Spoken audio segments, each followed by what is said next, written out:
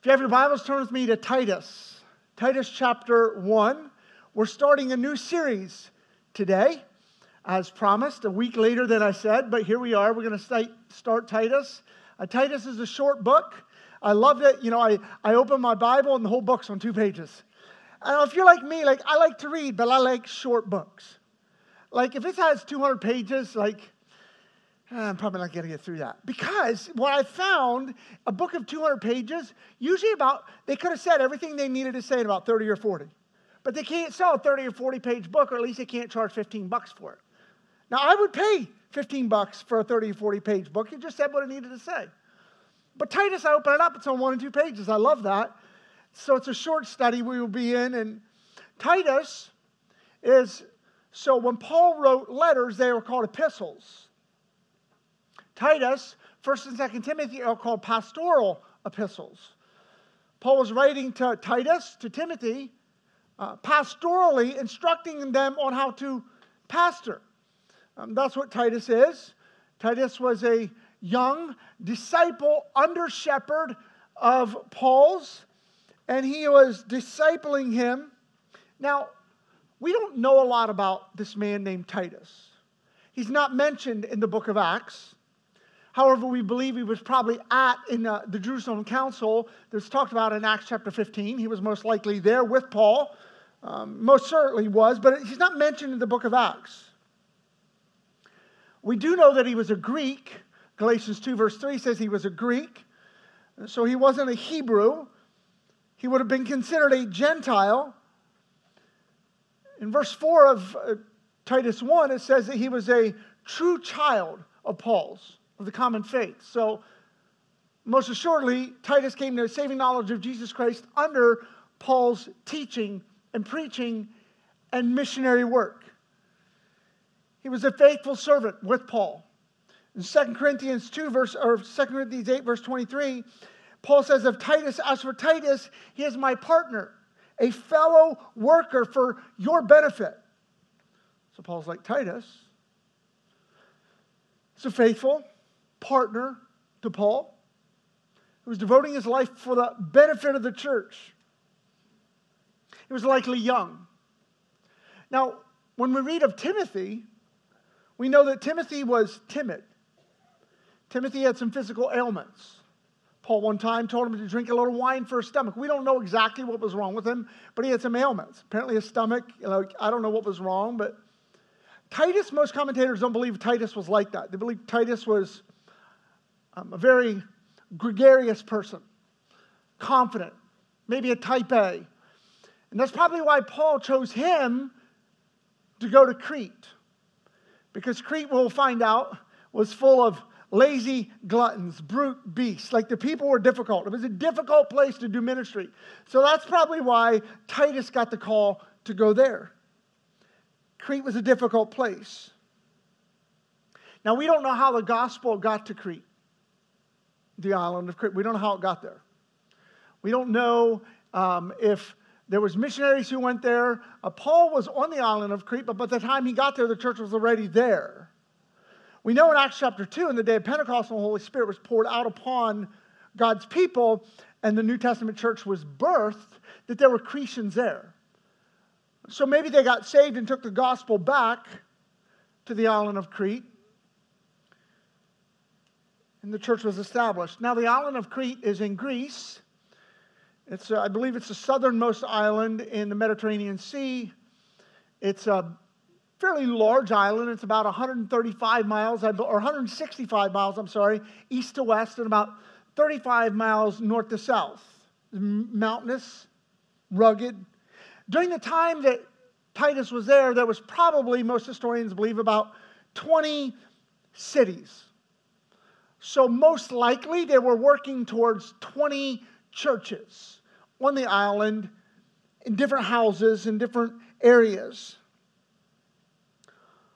We will see in verse 5, we won't see it this week, but we'll see it next week, that Paul left Titus in Crete to put what remained in order. We know that he's going to refute false teachers and correct some doctrinal things. We know that he's going to appoint elders in every town.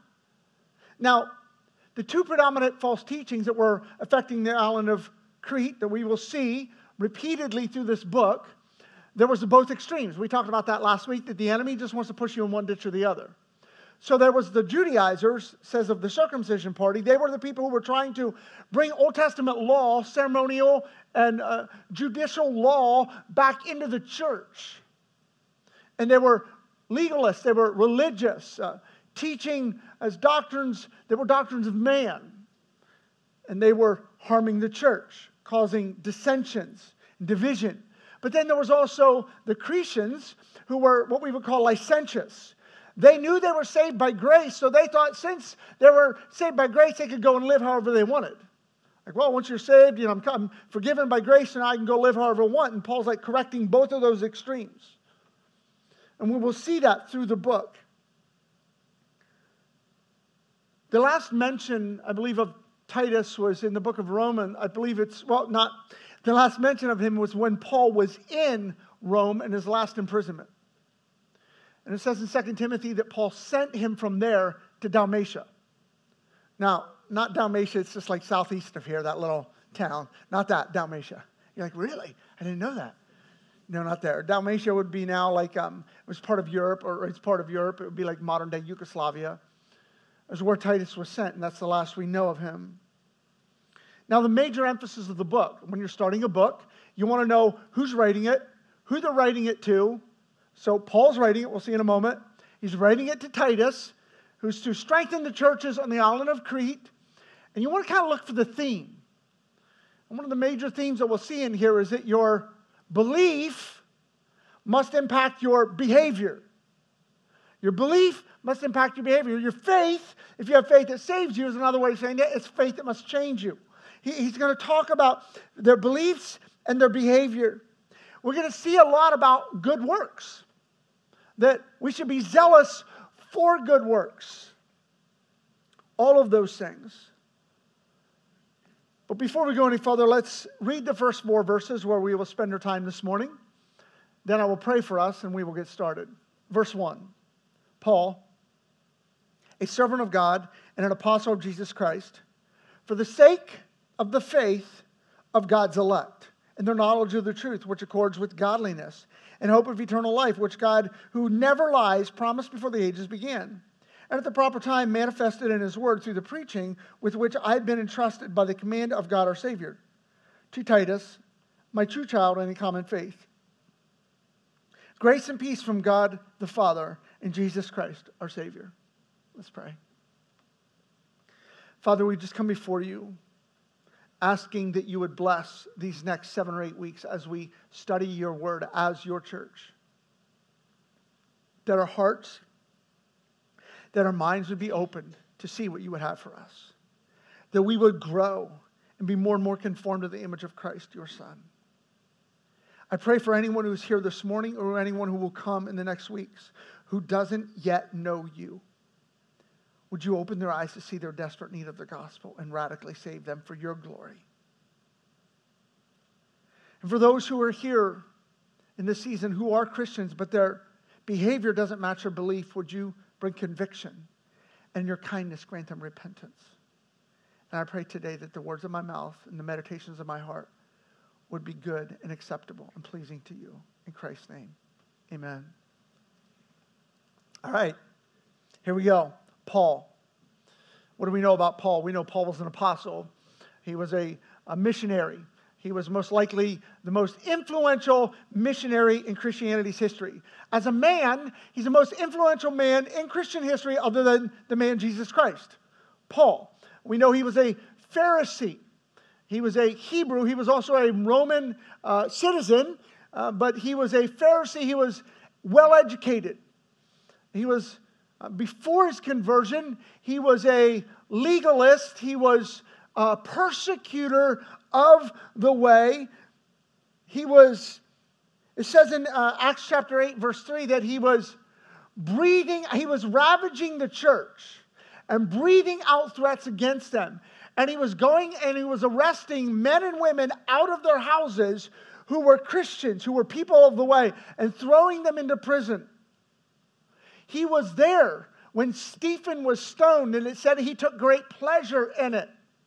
And in Acts chapter 9, it says that Paul went to the leaders of the Jewish community and asked for a letter written that would give him authority to travel around to be able to arrest Christians. And so he was on the road to Damascus to persecute Christians. And the Lord Jesus Christ himself confronted him. And says, read it in Acts chapter 9. A bright light shone from heaven, and he heard a voice, and it said, Saul, Saul, why do you persecute me?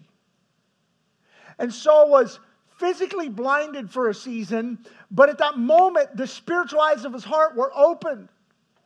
But I think one of the things that's really interesting here, Saul was persecuting Christians, but Jesus took it personal. He's like, Saul, why are you persecuting me? See, when God the Father, when Jesus the Son sees his children being persecuted for the cause of Christ, he takes it personal. Like, how many of you as a parent, when somebody mistreats your children, there's just this, something rises up within you as a parent, right? It's just like, really? Like, as a parent, there's one thing that triggers me more than anything, right? Like your kids. Do you think God's any different? So as parents, when your children fight, when there's not peace and tranquility in the home, how does it make you as a parent feel? Irritated? Frustrated? I mean, just all the above, right? Well, here's the thing. Don't you think for a moment that God doesn't have the same frustrations when he sees his children? When he sees his own children persecuting and reviling and slandering and backbiting each other. That's why we must fight so hard for the unity of the church. Paul says he was a servant of God. A servant, some of your translations would say he was a slave of God.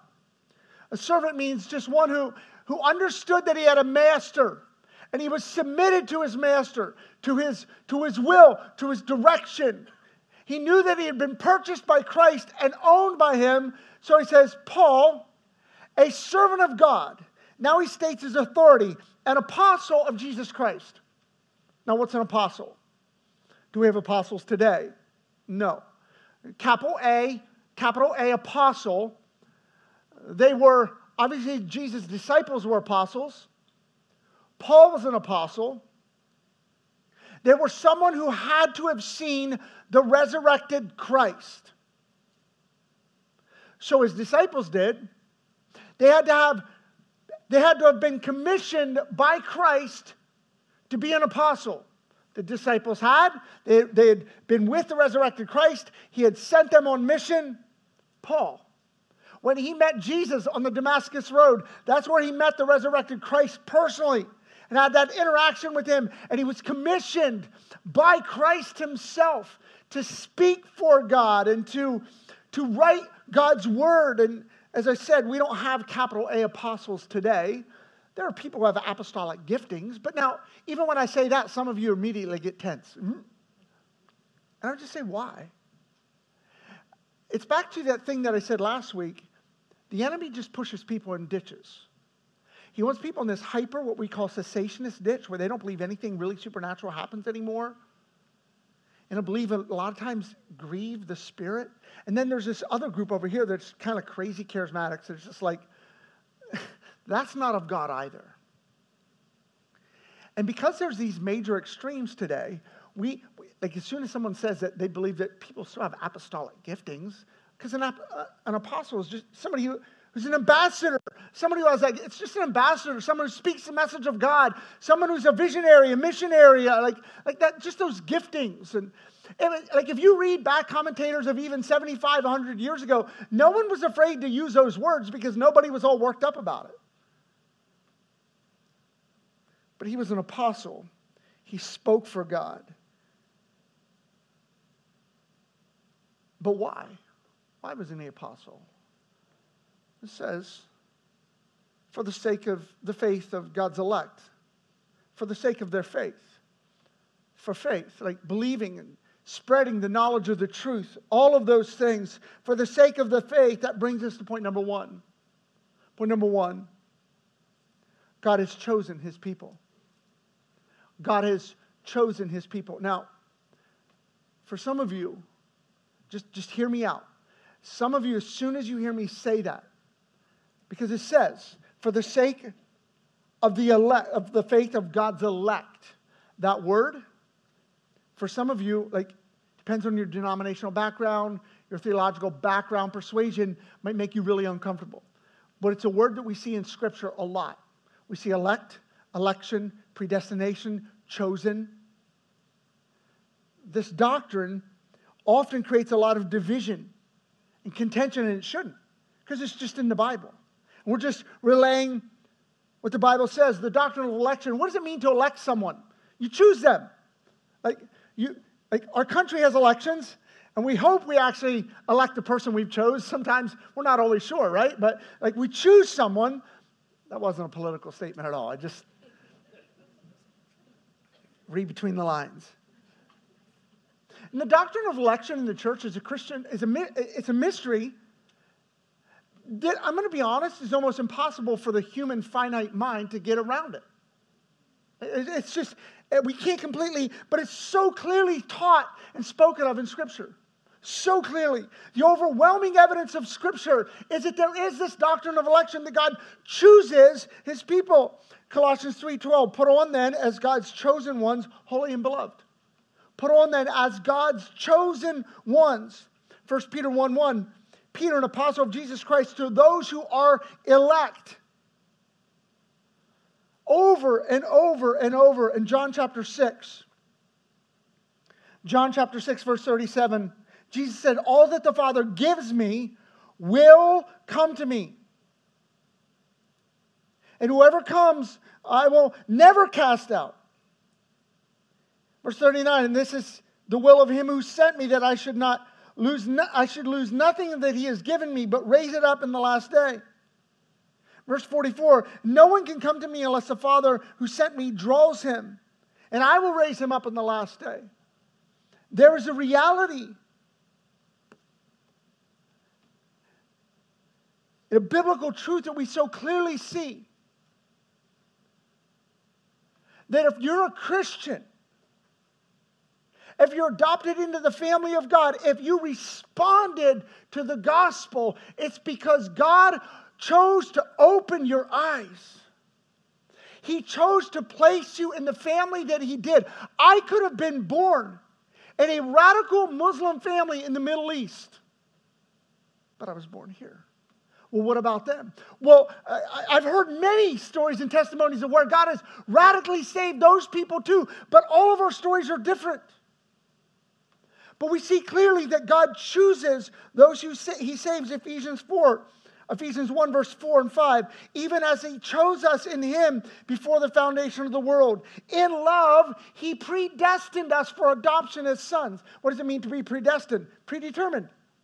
In love, he predestined who would be adopted as his children. Now, some of you, this doctrine and this truth makes you really uncomfortable. But I would submit to you this morning, it shouldn't. It shouldn't at all. It should give you great security and hope. It should humble you. If your eyes are open to see your need of the gospel, it's because God granted you the gift of repentance. This isn't a fearful thing. But God has clearly, in some way, chosen all of his people. And some of you have this idea or thought, you've been taught that, well, what God did before the foundation of the world, he looked into the future and he saw all who would choose him and those he elected and chose. I don't believe at all that's what Scripture teaches. I don't believe at all. But then some of you are like, well, but God is not willing that any should perish. Right. Scripture says that whosoever will may come. Yes, for God so loved the world that he gave his only son, that whoever believes in him will not perish but have eternal life. And you're like, well, which is it? Am I choosing or is he choosing me? Both. You're like, but I don't want it both ways. It is. Deal with it. It's both. Like, and your choosing is because he opened your eyes to see that you need the gospel. You're like, well, what about other people? I don't know. I can't. I have a little 3-pound, maybe 2.5-pound meatball for a brain. I'm not God. You aren't either. But this truth is so clearly taught in Scripture. You're like, well, I got to be able to figure it out in my mind. You can't. The Enlightenment teaches you that we can figure everything out. You can't. And you're like, well, I'm just going to think on this stuff, figure it out. No, you'll go crazy. You'll go crazy. This is a truth that is so clear. Everyone who calls upon the name of the Lord shall be saved. Let Scripture have it say. Why do I believe in the doctrine of election, that God chooses his people? Because the Bible tells me so. The Bible tells me so. And so by faith, I believe it. And I believe it's good and it's right. And as I said before, if you're a Christian, this doctrine should humble you, unlike anything else. But we think so often as Christians that I was smarter, I was more intellectual, I figured it out. I found God. Do you ever hear people say, I found God? Like, I get it. But here's the thing. Just think about this a little bit. God's not lost. He didn't need found. You know what the Bible says? We're lost. Who needs found? We do. And I get it. Please don't hear this as a rebuke or a strong correction, but sometimes people say, I accepted Christ. I get the concept. I understand what we mean. But the reality is he doesn't need accepting. He is who he says he is. And he does what he says he will do. If we have accepted him, it's solely because he's opened the eyes of our heart to be able to see our desperate need of the gospel. God has chosen his people. That should humble you. It should humble you because he opened your eyes to see your desperate need of it, and he gave you grace and mercy. This should not be a contentious doctrine. You must believe the knowledge of the truth. Do you see the divine human cooperative? God opens your eyes. You must believe. God opens your eyes. You must believe. You must repent. You must crucify your flesh. You must be conformed to the image of Christ, God's Son. Do you see the divine human cooperative? God saves you to sanctify you. God chooses his people. We know that Ephesians 2, verse 8 and 9, we're not saved by works so that no man may boast, but we are saved by what? By grace alone, through faith alone. And if we're saved by grace alone, through faith alone, in Christ alone, it's because God has opened your eyes. God has chosen his people. Number two, truth leads to godliness. Now, I'm not going to belabor this point this morning because we're going to hit this over and over in this passage. But it says, an apostle of Jesus Christ for the sake of the faith of God's elect and their knowledge of the truth which accords with godliness. With godliness. Truth. The truth of the gospel, the truth of God's word should lead us to godliness. We have been predestined, Romans 8:29, to be conformed to the image of Christ, God's Son. God is predetermined that his children would be conformed to the image of Christ, God's Son.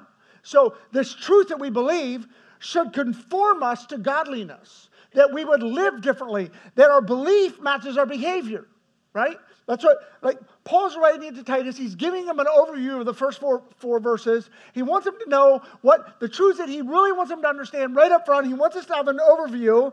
This truth must lead to godliness. In verse 11 of chapter 2 of Titus, it's real easy to find. Just look over the next page. It's all right there. For the grace of God has appeared. How did it appear? In Jesus Christ. Bringing salvation to all people. Like, well, there it is. It's to all people. It's available to all.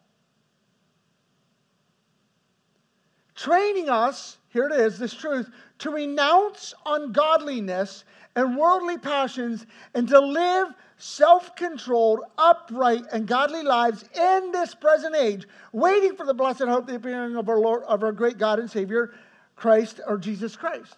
You see this truth it must move us to godliness. Faith that saves you is faith that what?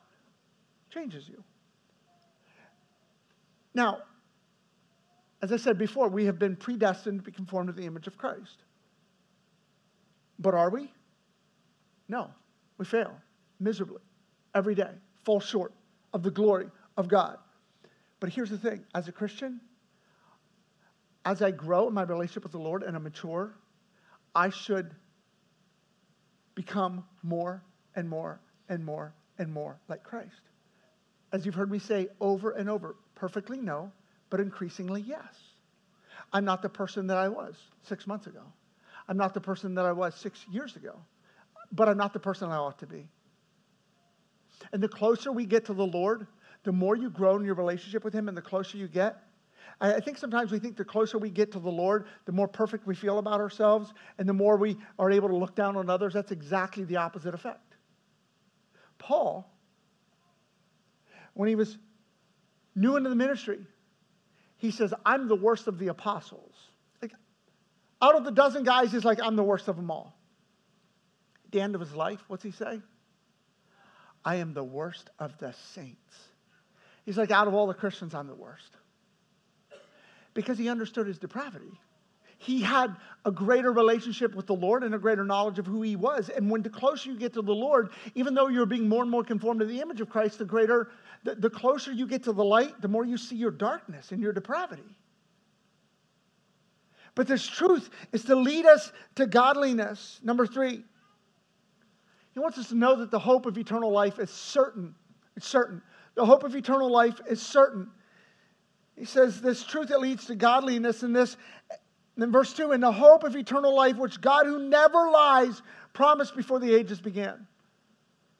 The hope of eternal life is certain. It's certain. It's not hoping like, okay, there's a big game next week, right?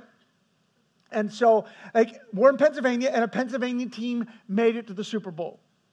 Now, it's interesting and like I have no reason why, like I don't know why, but it seems like we're actually closer to Philadelphia than we are to Pittsburgh. But there's just usually in this area, there's more Steelers fans than there are Eagles fans. Right? So, all right. So, by vote this morning, this doesn't have anything to do with anything, but I just want to find out. Like, Steelers fans, like, go ahead. There you go. And they're really proud of it, some of them. I mean, it's as high as they can get it. All right. So, Eagles fans. Oh, the Eagles fan, some of you are bandwagon jumpers. You're like, they're in the Super Bowl this year. I'm an Eagles fan. Like, if the Steelers are in, you'd be like, I'm a Steeler. Like, and you know what the good thing about that is? Like, if you're able to just move around and always go with the favorite, like most times you have a good Monday, right? But and then I will tell you in the first service, I think it was about tie, maybe more Steelers than Eagles. But here's the thing: there's a game next week. Now, all right, let's do this too. How many of you hope, like Steelers or no Steelers, whatever, you just hope the Eagles lose? Go ahead. You just want the Eagles to lose? Go ahead, come on. Yeah, it's funny. That's funny. That's funny. How many of you hope they win? Yeah, there we go. Like, okay. Okay. Some of you hope they win. Some of you hope they lose. Some of you hope they all lose. That's where I'm at. Like, who do I want to lose? Both teams. If they could both lose, I would be that.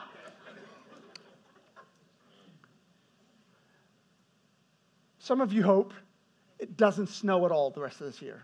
Some of you hope it snows. But those hopes aren't certain. We all hope our children come to a saving knowledge of Jesus Christ. But that's not certain.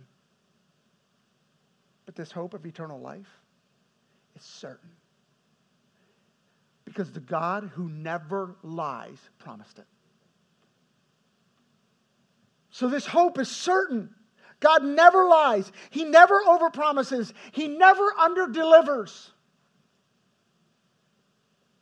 1 Peter 1:3, blessed be the God and Father of our Lord Jesus Christ, who according to His great mercy has caused us to be born again to a living hope through the resurrection of Jesus Christ from the dead.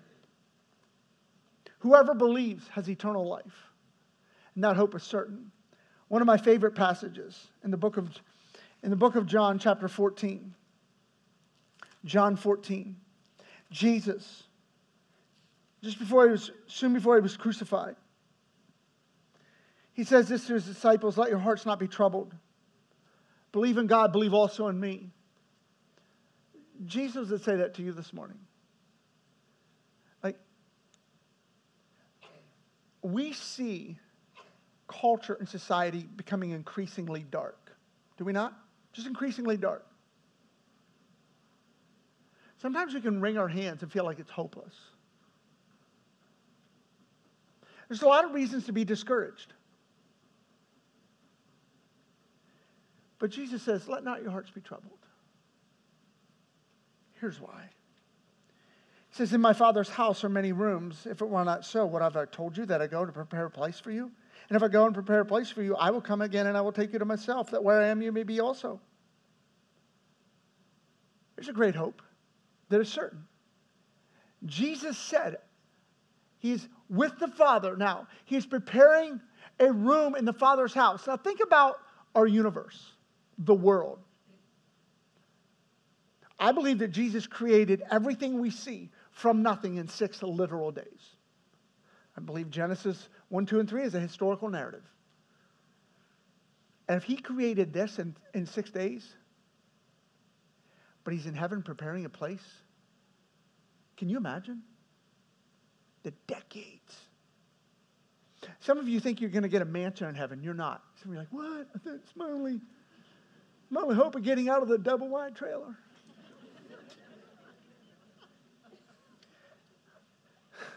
I really want to sing, she's the queen of my double wide trailer with the polyester curtains and the redwood deck. So I did. The Bible doesn't talk about mansions in heaven. It doesn't. It talks about a room in the Father's house. I'm telling you, that's so much better. In the Father's house. Think of that. Jesus is in heaven preparing a room in the Father's house. And he's like, if it was not so, why would I have told you that? Your eternity is certain. It's a great hope. And then he goes on, he says to them, he says, Thomas said, Lord, Jesus said, and you know where I'm going, verse 4. And Thomas said, Lord, we do not know where you're going. How can we know the way? Doubting Thomas. Verse 6, Jesus said to him, I am the way, the truth, and the life. No man comes to the Father but by me. Jesus is the only way to the Father. And for all those who go to the Father through the finished work of Jesus Christ, their eternity is certain. It's certain. That's a great hope. The hope of eternal life is certain. It's certain. Number 4. God's word must be proclaimed. God's word must be proclaimed. Verse 3. Titus 1, verse 3. And at the proper time, manifested in his word, through the preaching with which I have been entrusted by the command of God, our Savior. Through the preaching, God has commanded, directed that his word must be proclaimed. Now, what does it mean to preach? It means to proclaim. He said that through the preaching with which he had been entrusted by the command of God as Savior. Preaching just means to proclaim, to announce, to herald a message. The message of truth, the good news of the gospel. Now, something that we've probably all heard is like, preach the gospel at all times and if necessary, use words. It's a great idea, but you can't do that. You can't preach the gospel without words. It's good news. It has to be heralded, shared, preached, proclaimed. That's one of the reasons we gather as a church. It's one of the reasons we want you to invite people in so we can preach and proclaim the message of God, the hope of the gospel. That people would be brought. God has chosen to save people through the preaching of his word. It must be proclaimed. But the purpose of preaching? So that the lost would be saved and the saved would be matured, so that there would be more worshipers. That's the end goal. That's the end goal. Sometimes we think we come to church to sing and to worship and prepare our hearts for the message. No. We preach so that there are more and better worshipers. That's why we do this. In heaven, I'm out of a job. No need for preachers. Because there will be worshipers. But God's word must be proclaimed. 1 Corinthians 6:21, it pleased God through the folly of what we preach to save those who believe. It pleases God through the folly of what we preach to save those who believe. The unbelievers hear what we preach and it's just like, wah, wah, wah, wah, wah. Until God opens their eyes to be able to see, to be able to hear, it just falls on deaf ears. But it's pleased God through the folly of what we preach to save those. Preaching is just continuing to offer the promises of God to all people until He returns. Romans chapter 10 speaks of this, that God's saving people through preaching. Romans 10, verse 13. For everyone who calls on the name of the Lord will be saved. But how then will they call on Him of whom they have not believed? He's asking a question. How are they going to call on Him whom they have not believed? And how are they to believe in Him of whom they have never heard? And how are they to hear without someone preaching? So faith comes from hearing, and hearing through the Word of God. God has chosen to save His people through the preaching of His Word. God has ordained it as a primary means of the good news of the gospel moving forward. And it says that He has been He says He's doing this by the command of God. It says it right there in verse 3. I've been trusted by the command of God our Savior. There are men. We believe, Scripture teaches, that God calls and commissions, anoints and commands them to preach God's word, to proclaim the message of the gospel. Now, we are all supposed to be able to share it and to instruct. But Paul's like, he's been commanded by God. And he was giving that mission, that commission to Titus. And he says in verse 4, to Titus, my true child in a common faith. True child, that just means Titus most likely came to saving faith in Jesus Christ under Paul's ministry. In the common faith. To be a Christian, we all have a common faith. It doesn't matter what denomination we are. It doesn't matter if we're non-denominational, interdenominational. It doesn't matter what flag or banner or brand we fly. To be a Christian means we share common faith. As Jude 3 says, the faith once for all delivered to the saints. We all have this common faith. It's what unites us as brothers and sisters in Christ.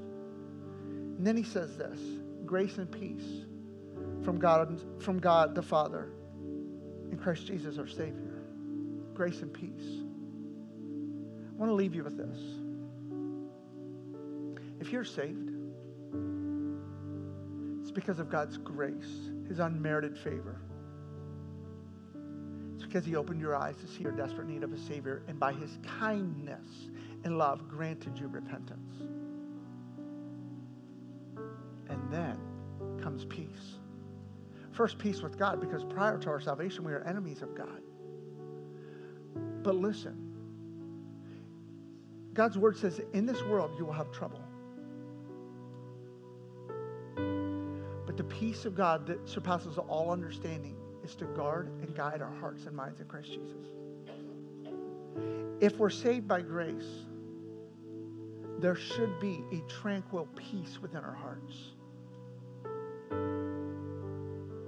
But I'm going to be honest, as Christians, a lot of times it's lacking, is it not? We don't feel peace. We're anxious. We're fearful. We're bitter. We're hurt. Confused.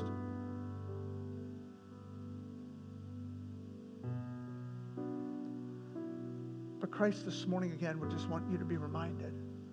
Listen. If you're a Christian, you have peace with God.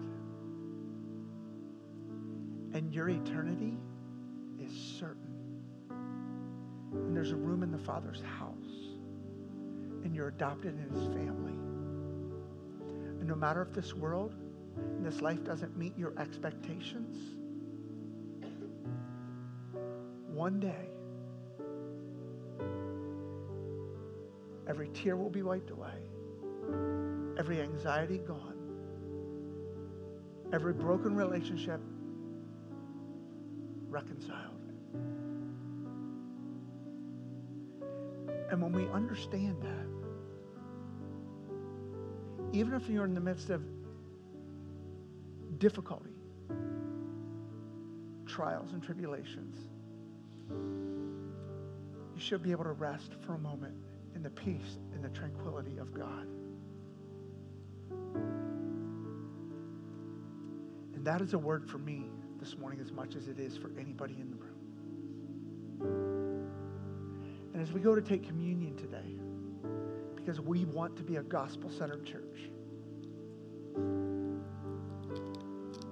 for those of you who are Christians, I want to speak to you first.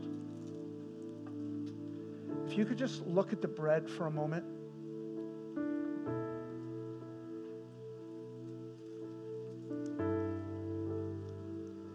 Represents Christ's body broken for you at Calvary, so you could have eternal life, so you could be reconciled to a holy God, so you could have peace with God, so your eternity could be certain. But for those of you who aren't Christians, can I just speak to you for a moment? If you're here this morning, you're not a Christian, and you're welcome. We're so glad you're here. We want you to be here. And there's no judgment. But we would just ask that you would take communion with us this morning as an unbeliever, because Scripture is clear that if you take communion in an unworthy manner, you will eat and drink judgment upon yourself, and we don't want that for you. And so it would be remiss of me not to warn you. And so if you're not a Christian, again, there's no judgment. Just take the elements back out with you, drop them in the tray, drop them in the trash can. It's okay. There's no judgment. We pray that you will soon be a Christian so that you can take communion with us. But also Scripture is clear that if you're a Christian, you can take communion in an unworthy manner as a Christian. And that is, if as a Christian you are living in willful, unrepentant sin, I would just ask that you let these elements pass you by this morning. Now, when I say that, I know for Christians, a lot of times they get a little bit fearful, like, because we all sin, right? We all know we sin.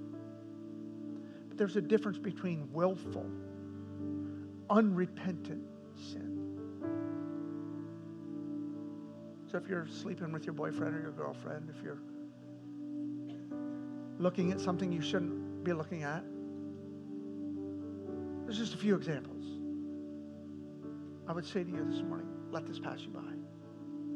Deal with your sin this week. And come back next week and let's take this together. In remembrance of what Christ did for us. That we can be forgiven, have peace with God, and our eternity is secure and certain. And the night that Jesus was betrayed, he took bread and he broke it. And he gave thanks. And he gave it to his disciples. He said, take this and eat it in remembrance of me.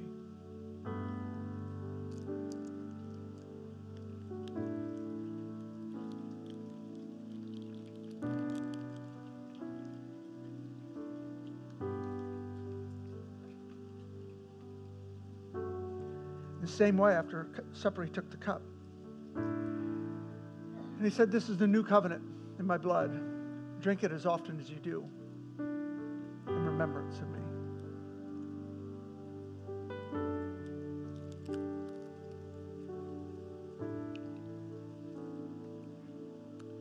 Jesus, we thank you for your sacrifice. Your blood spilled out on our behalf, your body broken for us. We worship you as the creator of all, the sustainer of all, the Savior of the world, our Savior. We thank you that you have chosen us, that you're conforming us to the image of Christ. We thank you that our eternal life is certain and secure, that you have given us peace. May we live in that this week. May your word be proclaimed for your glory. In Christ's name, amen. Amen. Well, have a great week. Remember, there's a mission. And above all, put on love. Have a great week.